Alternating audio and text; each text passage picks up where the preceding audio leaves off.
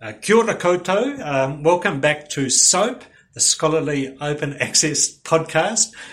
We've had a bit of a hiatus since our last podcast sometime last year, late last year, on green open access, and we promised you gold open access, and here we are back with it. Like all the best kind of social media, do-it-yourself things, blogs and so on, a long hiatus is part of the experience, so we feel we've just made it a bit more real for you. Anyway, I'm Bruce White, and with me is... Kia ora, Amanda Curnow, the Digital Asset Management Librarian at Massey University. Kia ora, Catherine Wober. I was in the subject librarian team last year, but now I'm with the collection services team as metadata librarian, responsible for cataloguing and uploading theses to our repository. Massey Research Online. Okay. All the commercials finished? Oh no, I'm open access and copyright advisor. So there you are. Okay, we've had a word from our sponsors. So now we're on to Gold Open Access. We kept telling you we would get to this. Gold, of course, is all to do with money. And so when we looked at green open access, we looked at things where an article published in a scholarly journal could be placed in a repository online without money changing hands, apart from paying Amanda and so on for the work that needs to be done. Gold open access, though, is a different model, and there are various ways in which you can express this. But essentially, what happens is that an author submitting or group of authors submitting work to a journal will then pay a publishing fee, sometimes known as an author fee, sometimes known as an article processing charge, depending on the neutrality of your language. If you want to be a bit snarky about it, you can call it pay to publish. But all of those things suggest money. Now, there are two types of gold open access. Then we have pure gold, which are journals which are essentially just free. People pay to publish, authors pay to publish in them, but nobody pays to read any of the content in that journal. So then there's what's called hybrid, and that is where you have a subscription journal that normally you would need to belong to an institution that had a subscription to that journal in order to read its content, but the authors can pay a fee to have their article made accessible to everyone.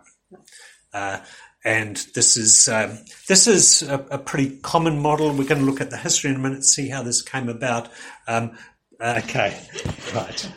Are we still recording? Say, the informality of the informality. Yeah, we're still recording. We're definitely going to cut that out. So, back at the ranch. Right. So okay, we just took a phone call there. Back to it. So with the history, Bruce, we're going to kind of cover off we're going to hit a few points, aren't we? So we're going to look at things like the benefits for gold for all the users and the publishers and scholars. Yeah. I'm going to maybe look at some disadvantages, aren't we, of the business model. Look at the costs, how much it actually costs. And then we're also going to look at possibly some important events and reports. And we'll cover this all off roughly with the history. Yeah, we'll go up to about 2012, 2013, and just see what. So not that change finished at that point, but that's actually quite a neat point to cover off. Okay, so following our historic approach, we've talked in the past about the big boom in electronic publishing beginning in the 1990s. One of the things that happened quite early on is people realised, hey, if you've got a website, or we're actually looking before the web, 1990, if you've got space on the internet, you can place documents on it, and those documents can be placed in such a way that they could be seen as being a journal. Right. They contain words, and those words may have been words and pictures. Those words and pictures may have been peer-reviewed and so on, and you could call those a journal. And I'm cribbing here from Peter Suber's excellent timeline of open access publishing, which only runs up to about 2008, but it's very well documented up to then. So I recommend that to you. But the starting in 1990. Using the word starting in a loose sense, we had the Electronic Journal of Communication, which was a free online peer-reviewed journal. Mm-hmm. Believe it or not, it's still going. It's never set the world on fire. I hope you're not listening, guys. It's a great journal, but it continues on. Same year, postmodern culture. So these were all in sort of cutting-edge social sciences, humanities areas, which is interesting seeing what happened next.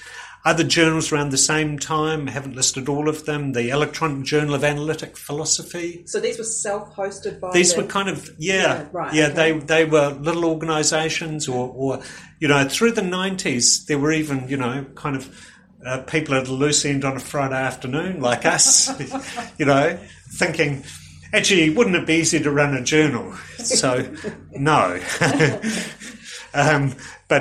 So there were a lot of these things. Electronic Journal of Sociology. So you've got Electronic Journal of this, that, and the other. Internet journals, and so on. So they actually referred to the format in their title. Well, it was a big deal. You see, I mean, electronic and internet were exciting words back in those days, and they fully expressed what the things were.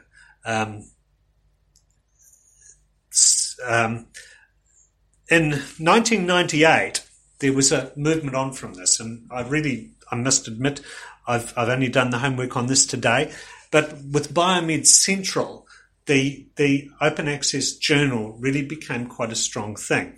And it was started by a guy, and I'm going to mispronounce his name, Vitek Tracz, Tracz. I'm not exactly sure how that's pronounced, but he was from Eastern Europe and then moved to Israel, and he had been involved in publishing for quite some time. Gower Publishing was one of his, but he was a guy who got bored fairly easily, so would start things up and then move on. And so in 1998, he started Biomed Central. He'd been influenced by PubMed Central, which was the big National Institute of Health repository. And I'm going to read you his statement. He gave an interview in 2006 or did a Q&A.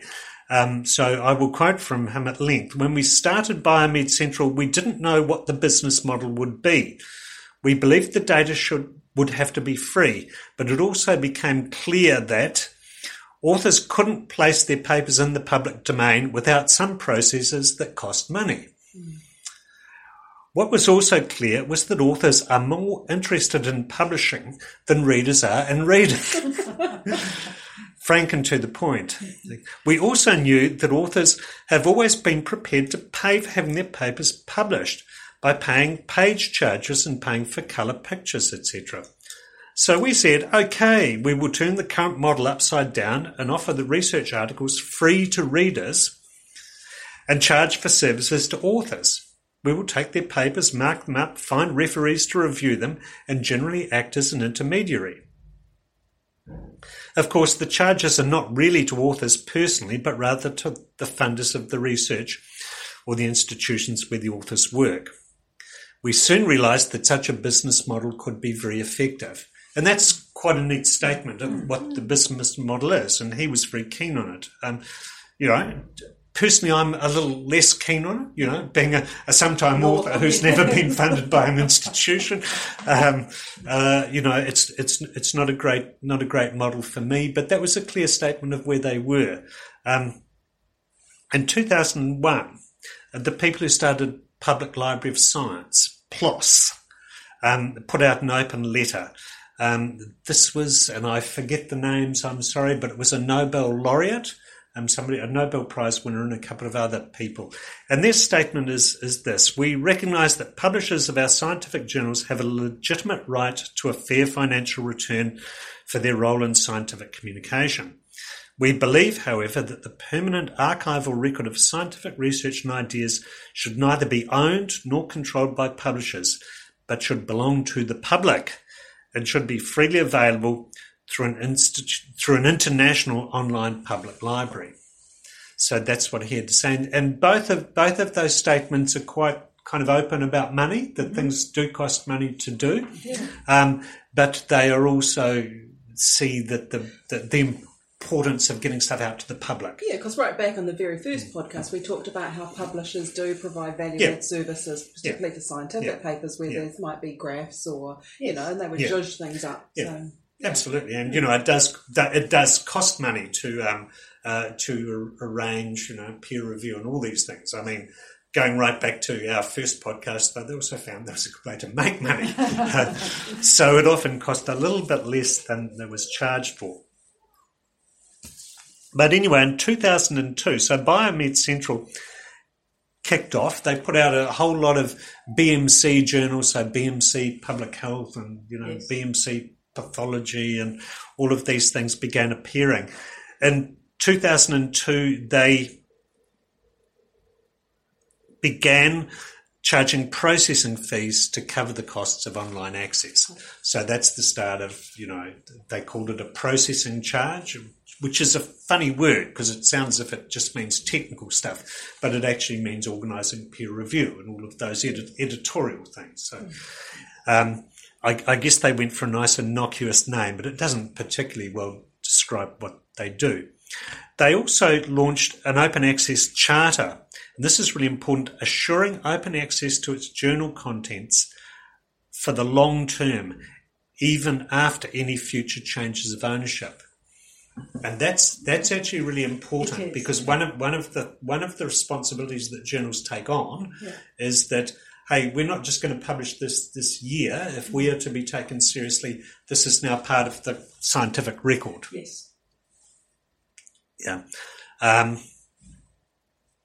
So that was an important move. And also in that year, Public Library of Science received a $9 million grant from something, I think it was the Moore Foundation, and announced its first 2 open access journals.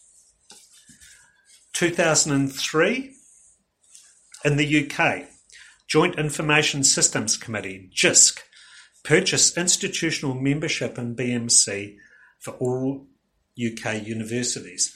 The United Kingdom is really quite remarkable in that they have a really strong tradition of supporting open access with money and of quite centralised support of research. So, the Research Council UK and this Joint Information Systems Committee have really provided a lot of central support, and that kind of funding meant that there was already then a tradition of authors in that area not having to, having their article processing charges covered for publishing in BMC. BMC, of course, was only quite a relatively narrow range of journals.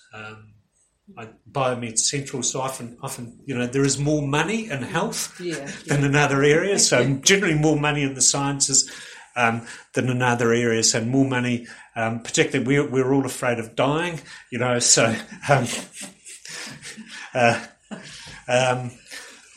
so there's, financial support, and the amount, I guess what I'm saying, trying to be less flippant, is that the total amount of money that's spent on health and health research, then publishing is a relatively small part of it. This kind of gets, those sorts of sums get kind of lost. Same year, PLOS Biology, Public Library of Science Biology, was launched. About this time, the BMC journals began showing up in the impact factors too. That originally I think people had been a bit dismissive, that these things won't take off, but some of them came to the top of their field fairly quickly, because major authors were willing to publish in them. Yes. So 2003, we're going to introduce the hybrid idea. The company of biologists announced a 1-year experimental hybrid open access model for its 3 journals. And that's the first mention of it in Suba's timeline. So what that meant is they were publishing journals, and I don't know the names of the journals, I'm sorry. They were publishing subscription model journals, but they turned around to authors and said, hey, if you want to cough up a bit, yes, transfer some funds, we will make your article open access to the whole world. 2004, Public Library of Science went to PLOS Medicine. The American Institute of Physics adopted a hybrid journal project. Springer launched its open choice hybrid journal program. 2005, Blackwell Publishing started its hybrid program. Oxford University Press. 2006, Elsevier, sponsored article hybrid journal model. Same year, Wiley, BMJ, that's British Medical Journal, Taylor and Francis, Royal Society of Chemistry. So everybody came on board with this hybrid model fairly quickly. Right. Do you want to say something about double dipping at this point? Well, but because like you said, it's all about the money. Yeah. Well, I mean, why wouldn't they? If you're getting money from subscriptions, but can also get the authors to pay for something that really is not costing you anything, that's, sorry if I sound like a cynic, but that's not again, like a lot of this stuff with academic publishing, not a bad business to be in. If you can sell the thing, not only sell the product to your consumers, but also get some money off the producers as well. That truly is being a middleman. You're getting money from both ends.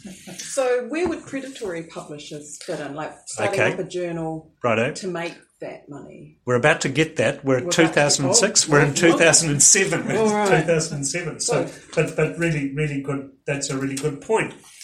I'd better stop leaning back. Nobody will be able to hear me. But essentially the model worked this way, that they made money from selling subscriptions to libraries who needed those journals. Then they got some money to make articles open access. Now, no library was going to go and say, 1 in 10 of these articles is open access, so we'll cancel. So they were really at no financial risk, and it didn't cost them anything to deliver the articles out to the members of the public and members of non-subscribing institutions and so on. So it was a really good deal. Okay, 2007. I'm just going to flip the order of these a bit because the interesting one, Amanda just mentioned the PP term. Bentham Science were a relatively small publishing company, and they announced that they planned to launch 300 open access journals before the end of that year, which is a fairly ambitious program, given that journals need editorial boards, editors, editorial boards, and reviewers. So launched 300 new. They announced their plan to. That's what it says. Yeah. And what actually happened, and I can remember this, is that they then got onto the email and frantically began emailing people saying, "Would you like to be?" And all these things were called the Open Journal. So people would get an email saying, "Would you like to be editor of the Open Journal of Marine Biology?" Right. And people go, "I'm not quite sure why I've got this. I'm a veterinarian," and it caused widespread puzzlement and really what they were putting out was spam. But then they clearly got some takers. I don't know whether they actually got their 300 journals out there, but for a few years after that, there were a lot of things called, the Open Journal of Marine Biology, the Open Journal of this, that, or the other. They were not very high quality. They charged, I think, possibly a couple of $100 to have an article published. Their standards of peer review were not great, and they targeted This is another thing I was aware of at the time. They targeted grad students as a chance to get published and kind of pushed the idealistic thing. Hey, we're open access. This will make you famous, and it doesn't cost a hell of a lot. Yeah. And they did this. So this is, I'm not saying that was the start of what we call, what has come to be called predatory publishing, but it really marked one of the dangers. I don't want to emphasize predatory publishing too much in this, but, you know, it's something which some people don't like talking about. Mm-hmm. Like, none of this is on, well, that's on Peter Suber's timeline, but he doesn't mention the downside of it, or that it might have been not such a great idea to launch 300 journals in a year. So I can remember probably by about 2009 saying to students, if you get emails from these guys, please ignore them. This is, you know, you've spent a lot of time writing this article. Don't put it somewhere where it's never going to be read.